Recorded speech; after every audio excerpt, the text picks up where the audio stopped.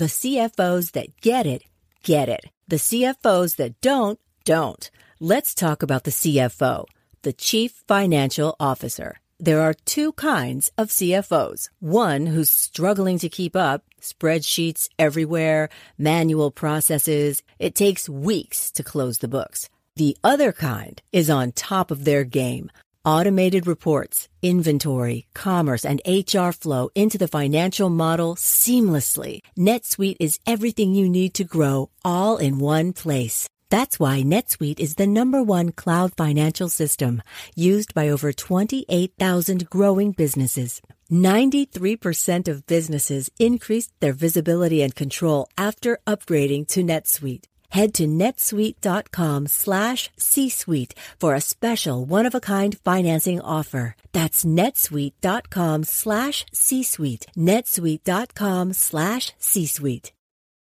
Get the inside track on 20 top business trends for 2020 from Joel Block. Joel's insights bring Wall Street to your street so you can profit from the inside in 2020. Just text the word TREND to 72000. That's 72000 and download your free copy today. Grab your phone and get the inside track on business trends that affect you and your business. Just text the word TREND to 72000 for your copy now.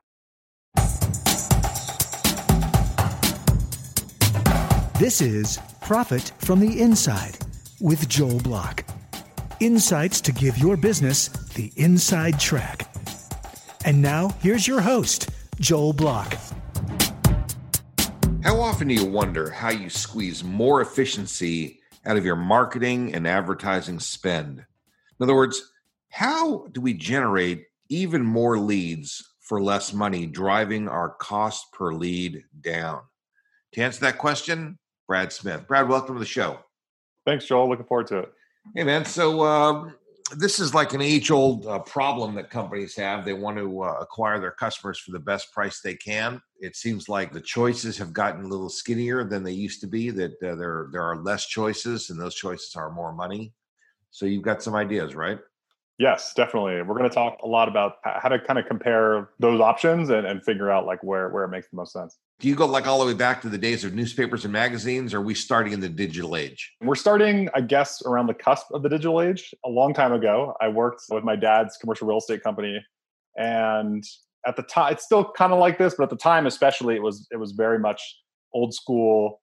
You make deals on the golf course and on the convention floor. And as like a college kid at the time, high school kid, and then college kid, that limits your options in terms of people taking you seriously and actually like getting any meaningful work out of that. So it was around the same time that we actually redeveloped my dad's website. And I started getting into all this stuff like SEO, which we'll get into more detail on, and started learning that this is actually kind of like a brand new way we could start growing the business outside of the old traditional method. So it was kind of like in that turning point, I guess. So when was that, around 2000 maybe? Yeah, exactly. I still think that the biggest deals are done on golf courses. It's what I do. People who are probably a little older than you, and it's just kind of how it happens. But so we're talking about, though, creating brand new relationships with prospects, not taking people on golf courses just yet. So that happens at a later time in the cycle. And, as a young guy, by the way, don't discount the value of doing that. No, I don't. What's funny is I run 2 digital marketing agencies, and our best leads still come from personal referrals. Yeah, of course. The trick is, like you're saying, it's the initial discovery and visibility. So it's like, how do you just get people to know who you are? It is absolutely shocking to me how many relationships I have, really, really good, deep relationships, started somehow online. That they started at either LinkedIn or some other place, totally online, and they over time have morphed into something that's very substantial. So let's talk about this. So we're talking about, companies that have advertising departments. They're out there putting stuff out there, and they may be moderately satisfied. Maybe they're buying Facebook ads, LinkedIn ads. They're trying to, build their databases. What's the big problem that companies are having when they're doing this? Is there like a single problem that you put your finger on, or they're doing everything wrong? They're doing the right things. There's 2 problems. There's external forces working against them. Number one is it's what's called the law of shitty click-through rates. That's the law of shitty click-through rates? Is that in the It marketing is, yes, textbook for sure. That's 101? the technical definition. Over time, your results from whatever method you're using are going to become less and less. And as a result of more people jumping into it, it's going to become a lot more expensive. So, a perfect example is, Why? yeah, Okay. Why do they necessarily go down over time? because it becomes a lot more commoditized and people stop paying attention. So, a perfect example is banner ads. When banner ads first came out 15 years ago, the click-through rate was extremely high. The average click-through rate on a banner ad today, in like a Facebook banner ad, for instance, is what, like less than 1%. Yeah. So that's Yeah. one problem. And then the other problem is the competition is getting savvier. So as more of your competitors start putting money into the same channel, the cost to compete just continues to rise. And so you kind of have these like opposing forces of you have these small windows of opportunity. And even if you look at things like LinkedIn's algorithm, especially in the last year or so, Facebook over the last 2-3 years, Instagram over the last 2-3 years, these companies are making it harder and harder and more expensive for you to actually reach your own fans, your own people anyway. And so that's the big problem, is that over time, a lot of these, especially digital advertising based places, they're all auctions and they're only going to get more expensive. Yeah, the irony is, and a lot of people don't understand this on Facebook, that if you want to never see somebody again, just like their page. Yeah. And then Facebook will never show you their stuff ever again unless that person pays to connect with you. So it's the most bizarre thing that they encourage you to connect with all your friends and get them to like your page and all your stuff. The second you like their page, then you got to pay Facebook to see the stuff that's on your page. It's a very it's very smart, very counterintuitive, but I guess it's working for them. You know what? Like on Facebook, let's say you buy ads. Talk about this diminishing return thing still. You buy ads and you say, okay, we're going to run ads in the New York City area. Then we're going to run them in New Jersey. Then we're going to run them in Philadelphia. Then we're going to run them in Washington, D.C. And you kind of move around the country. Then you're not seeing the same people over and over. Does it still diminish over time? Not as much. So it's a slower diminishing. And that's also true, not just based on geography, but if you also use things like custom audiences on Facebook, not to get too nerdy and go down a rabbit hole, but if you use lookalike audiences based on your current customers, for instance, if you're targeting people in new areas that you already know should be more predisposed to receiving what you want to sell them, you can still maintain like a good ratio in terms of like ad spend to Yeah, we've had problems using Facebook for advertising. First of all, it's very labor intensive. It's a much more intensive than you think. I mean, you have to have somebody dedicated to doing this sort of thing. They have to be paying attention. They have to really know what they're doing. They have to be very well trained in this sort of thing. It's not just something you pick up over the weekend. The other thing is that the Facebook algorithms have kicked a lot of stuff out, like anything in real estate, anything related to money, anything, there's all these different things that there's all these federal guidelines that Facebook is afraid of, and they've just basically kicked everything out that relates to any of these, equal opportunity situations. Yeah, it's really hard. It's challenging because we've seen similar stuff with Google Ads and AdWords, but it's been probably less involvement in a sense of like they don't deny like supplement companies, for example. I think at least for the longest time, supplement companies were always an issue on Facebook. Their guidelines are suspiciously strict for advertising as opposed to just like any old normal stuff that you can put up on Facebook, and they don't seem to mind or do much to take down or police. But on the advertising side, they do keep it like really strict in terms of what's allowed and what's not. Yeah. So what's the secret? I mean, so you've got your firm does. I mean, do you run these campaigns for people, or do you have some secret sauce that's better than just running a campaign? Yeah, so we don't run a lot of active campaigns, advertising campaigns for companies. My company, Codeless, is a content production company. So we're the ones creating and publishing all the assets, is how I like to phrase it, just as a point of comparison. And on this topic, I think one of the things that how do you maintain or possibly decrease ad spend on Facebook a little bit? You increase the quality of the content that you're advertising. So it is kind of one of those things that helps give you a little bit more control, but then it also opens you up to a lot of other avenues outside of any one channel, where you can start bringing in traffic from search engines and other places. So that's essentially what we do. We aren't technically managing campaigns for a lot of these companies. you are producing content that they then use in their campaigns. How do you keep the content from being stale or static? I mean, you put the content out there, and like in a newspaper, you put it out there and it's like static. That's it. You get one thing. But on Facebook, it can shuffle up. I mean, do you address that? Yeah, for a lot of companies, we update the same content we're producing. So for example, for a lot of publishers online, we'll create like product reviews.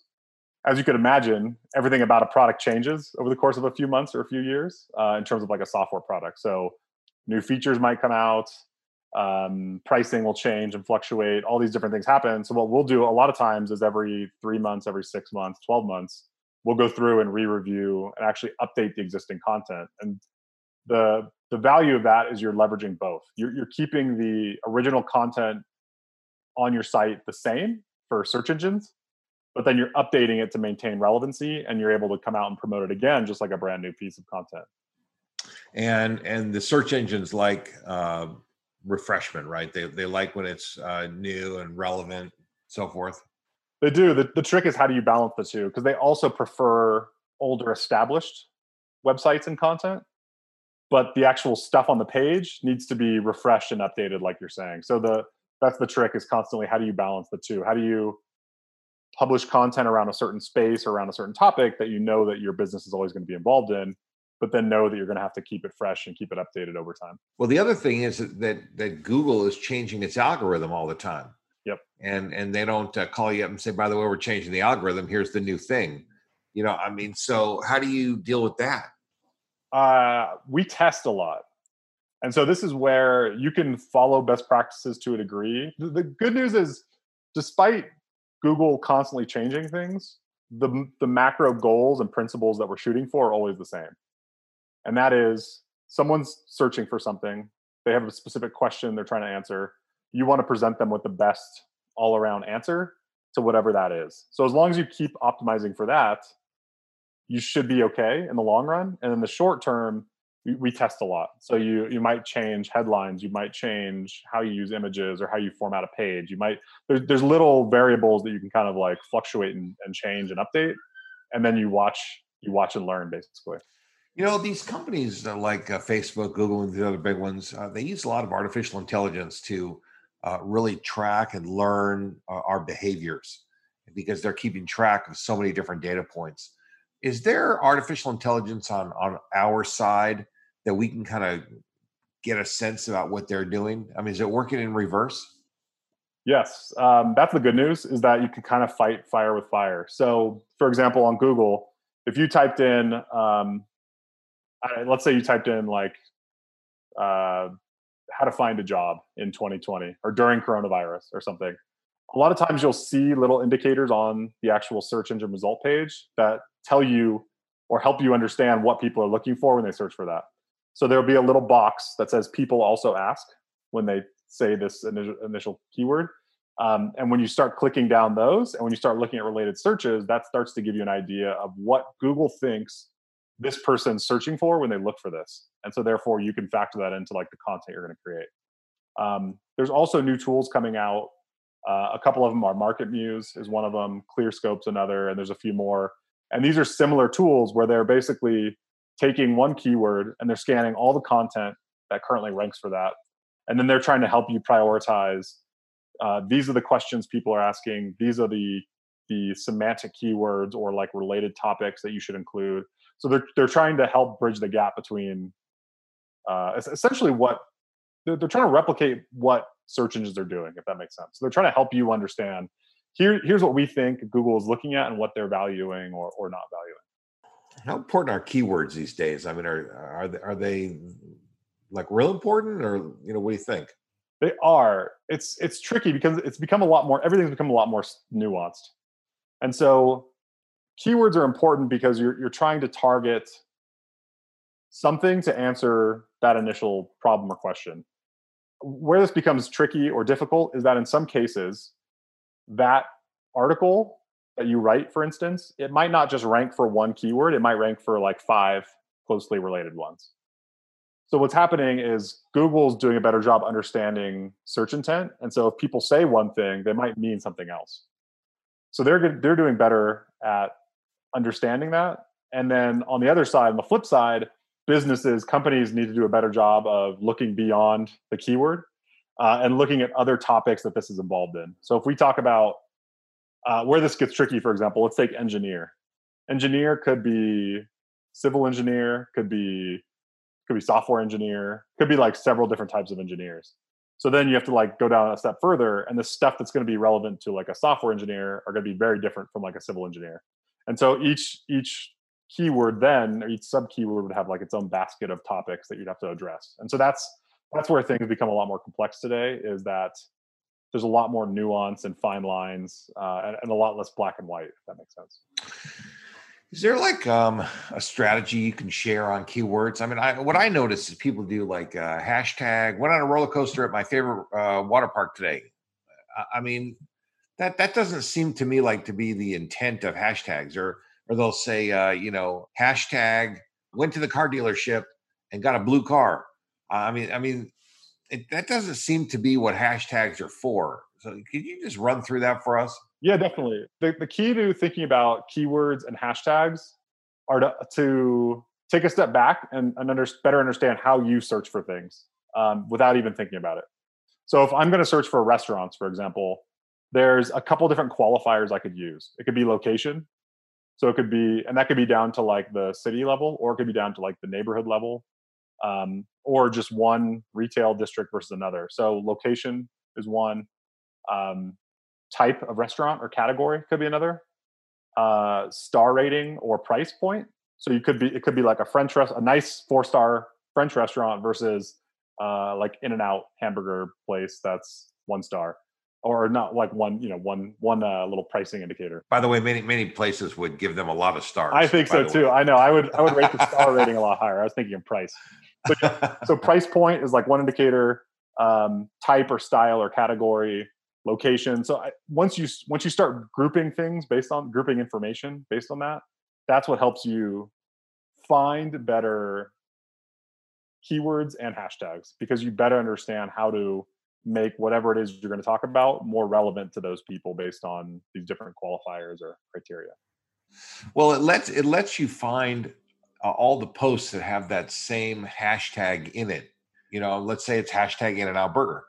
All the posts that have In-N-Out Burger in them are all going to show up together, and you can look through them and see what you're looking for, right? That's the goal. Exactly. And so if you pick something that's really off the wall that no one will ever think of, there'll be 1 or 0 entries in that thing when you click on the hashtag. Exactly. And you can really take this a lot further. So for example, if we're talking about Irvine, California, or Orange County, California, there's probably 10 In-N-Outs. So if you start layering these, if you take In-N-Out, Laguna Niguel, it's in a very specific, then you can look at, okay, well, who's referencing and promoting that In-N-Out in Laguna Niguel? And then those become your targets, your people that you want to attract with whatever, keywords, hashtags, just emailing them directly, getting them on the phone. Like, you could go old school with this stuff. It doesn't have to be, like you said at the very beginning, it's often better to actually try to meet these people and make connections with these people, because the friendships or whatever is gonna hey, can you link me in your newsletter? Hey, can you promote me on your website? Hey, can you give me something on Instagram? You can kind of like help each other in multiple different ways. Well, I sort of guess it depends on the price of the product. If you're selling something for $20, you're not meeting people. You're just burning through a lot of leads. If you're selling something for $5,000, then you'll have a salesperson call them up, work them for a little bit. But if you're selling something for $1 million or $5 million, then you probably need to meet in person and start to create some relationship, because it's going to be a little bit of a longer transaction time. I mean, so yeah, whatever's relevant for your business, you have to figure out, high volume, medium volume, low volume. And as the volume goes up, so does the opposite about relationship building. Yeah, no, that's a really good distinction. I was also thinking of it. I wasn't thinking about individual customers promoting that In-N-Out in Laguna Niguel. I'm thinking of other businesses. I'm thinking of other organizations. So what are the, kind of like you're referencing, what are like the leverage points? If you do have a low price product and you need to reach a lot of people, then it's really costly for me to go to each individual person. But if I go to some hospitality group of South Orange County that promotes like 30 different businesses, then that's how I can leverage my time and spend better. As I'm going to the places, I'm working with the people who are going to put me in front of a lot of people at one time. So whose job is it to put together those affiliate relationships? Is it the marketing manager in a company? Do they go to an agency that's already doing that sort of thing? I mean, how do you form those relationships? I mean, that's very labor intensive, and it's just not everybody's skill. No, it's not. It's different at different types of companies, for example. So big software companies, we work with a lot of software companies, and they'll have affiliate divisions, for instance. They'll have like people dedicated to that. A lot of times you don't have that, or it's not as well organized. A lot of times you can just pay for access is often easier. So if that means a consultant in a certain space, an agency in a certain space where they have like a very deep, black book of connections in a very particular like niche or vertical, or organizations too. So if that's where it might make sense to explore like all the different types of local associations and other things where just paying for access is usually the easiest way. And so if you can sponsor a conference, and part of that sponsorship means you can speak in front of 100 restaurant executives or whatever audience you're trying to reach, a lot of times that's often the most direct route. Well, that's the main reason that a lot of people sponsor conferences, is so that they can put their message into the audience in an effective way. So let's talk about this. There are some very sophisticated methods that companies are using. One of my favorite ones that I've never used it, but I've heard people talk about this, called geofencing. And I was listening to a podcast last night where Uber was doing some tricky stuff in 2014, some stuff that Apple didn't like. And Apple had the ability to turn off their access to the Apple Store, so that all their customers, where they get their app. And so what Uber did, and you got to give them credit for being smart. I mean, it was dirty, but it was smart. What they said was that we want this. We want to leave a little cookie in everybody's phone, even if they take the app off, so we can keep track of them or whatever they're doing. But if anybody who falls in this zip code, which is where Apple's headquarters was, is treated differently than the rest of the country.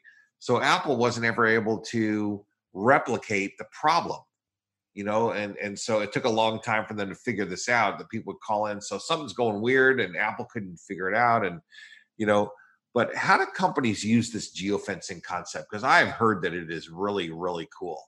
Yeah, it's like, so, I mean, it's still done this way, but back in the day, TV, radio, you just kind of, blanket a zip code without real insight as to like who's coming in or out of that zip code, or like demographics, but that's pretty much it. You don't know like psychographics. You don't have a lot of like insight. You're just kind of saying, okay, we're just going to blanket these areas and hope that sales go up. And if sales go up and there's a correlation, then we win.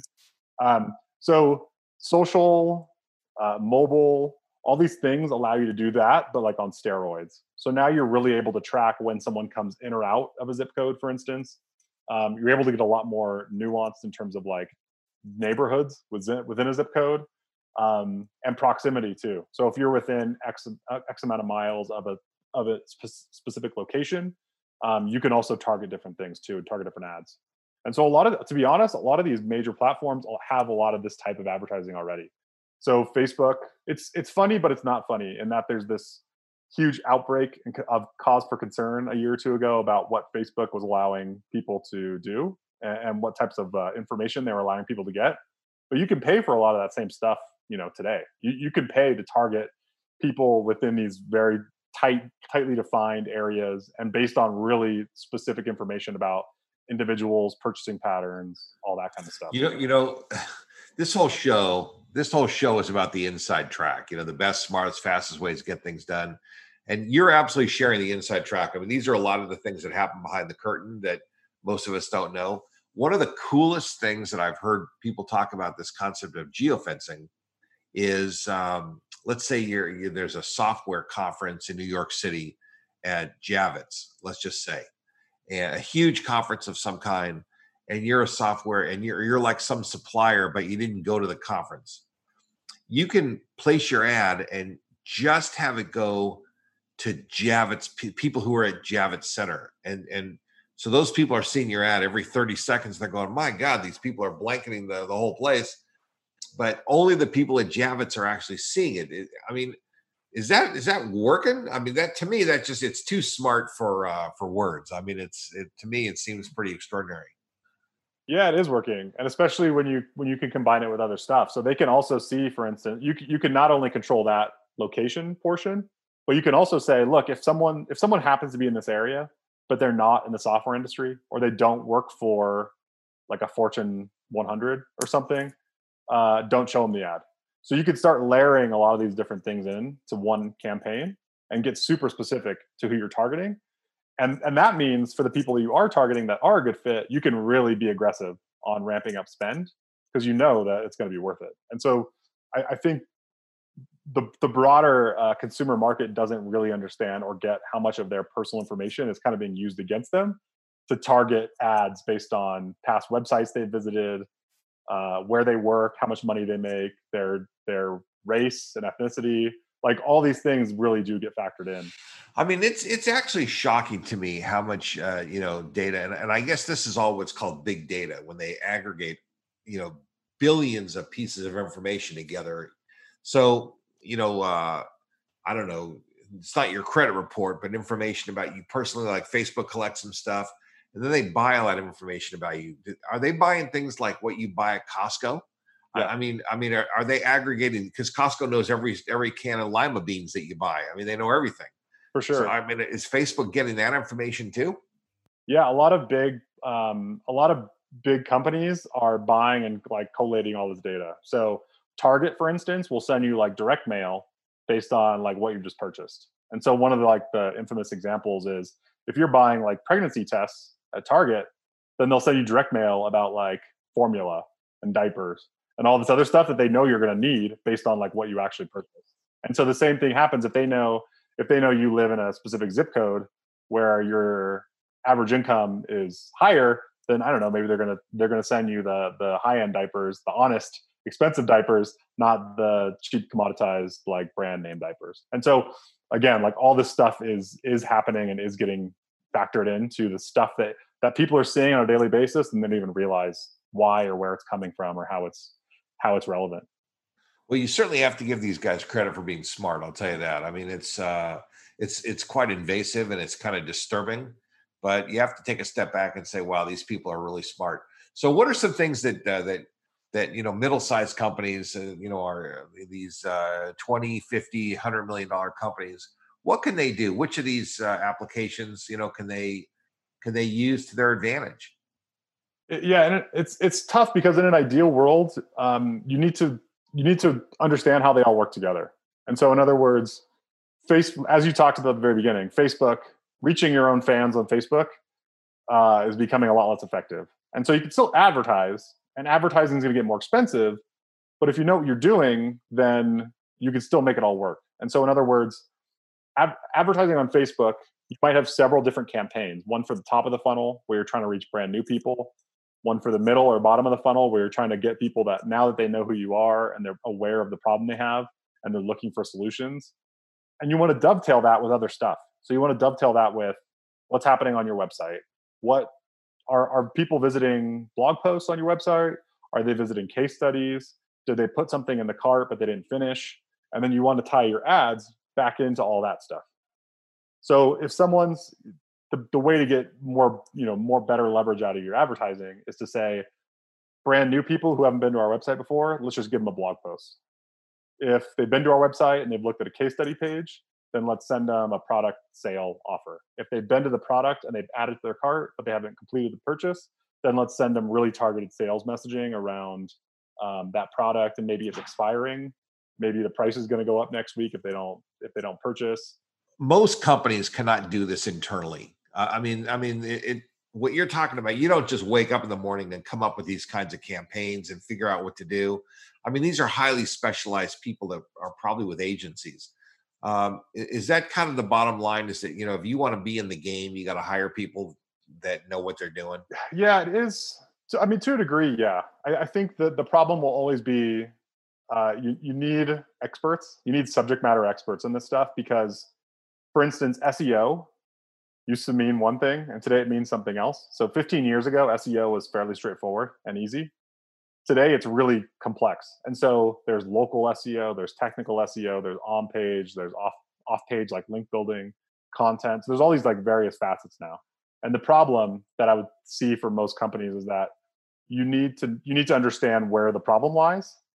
But on the plus side, there's better tools, and there's better tools that are more readily available for like mid-market companies where it's not just enterprise stuff. So for example, HubSpot in the marketing space does a really good job of actually like helping people pull all this data in. It's still expensive, but again, it's cost in marketing should be relative, because it should be, well, what are you getting for what you're spending? If you're spending more but you're getting a lot more, then maybe it's worth it. Right. It's not an absolute number. It's a relative number to the amount of to really what it provides. One more example real quick is on the Facebook, because we spent so much time there, would be like Adespresso, who's actually one of our clients on the content side. But Adespresso is a tool that helps you create all these campaigns. And what they do is really cool. They let you create different advertisements. They help you test different channels in the same campaign. So it'll just run this stuff for you. Even if you don't know what you're doing, it'll run it for you. And then it'll tell you, okay, we're going to pause this channel because you're spending way too much there. And we're going to like focus your budget where it is actually working. And so there are better tools like that take a lot of the heavy lifting off your plate, as long as you kind of know the basics. Well, listen, Brad, that's the inside track. And I appreciate you sharing the inside track with the listeners from Profit from the Inside, because this stuff, what you're talking about, is really complicated, but it also is really urgent for companies to take advantage, because their competitors are taking advantage of these tools. And if they don't do it, then they're going to be left behind. And I'm all about helping companies to disrupt their competitors' future.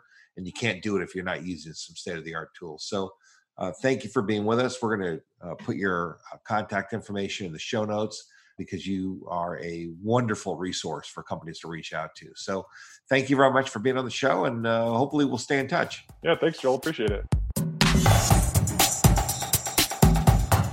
You've been listening to Profit from the Inside with Joel Block. For more insights and to learn more, visit joelblock.com.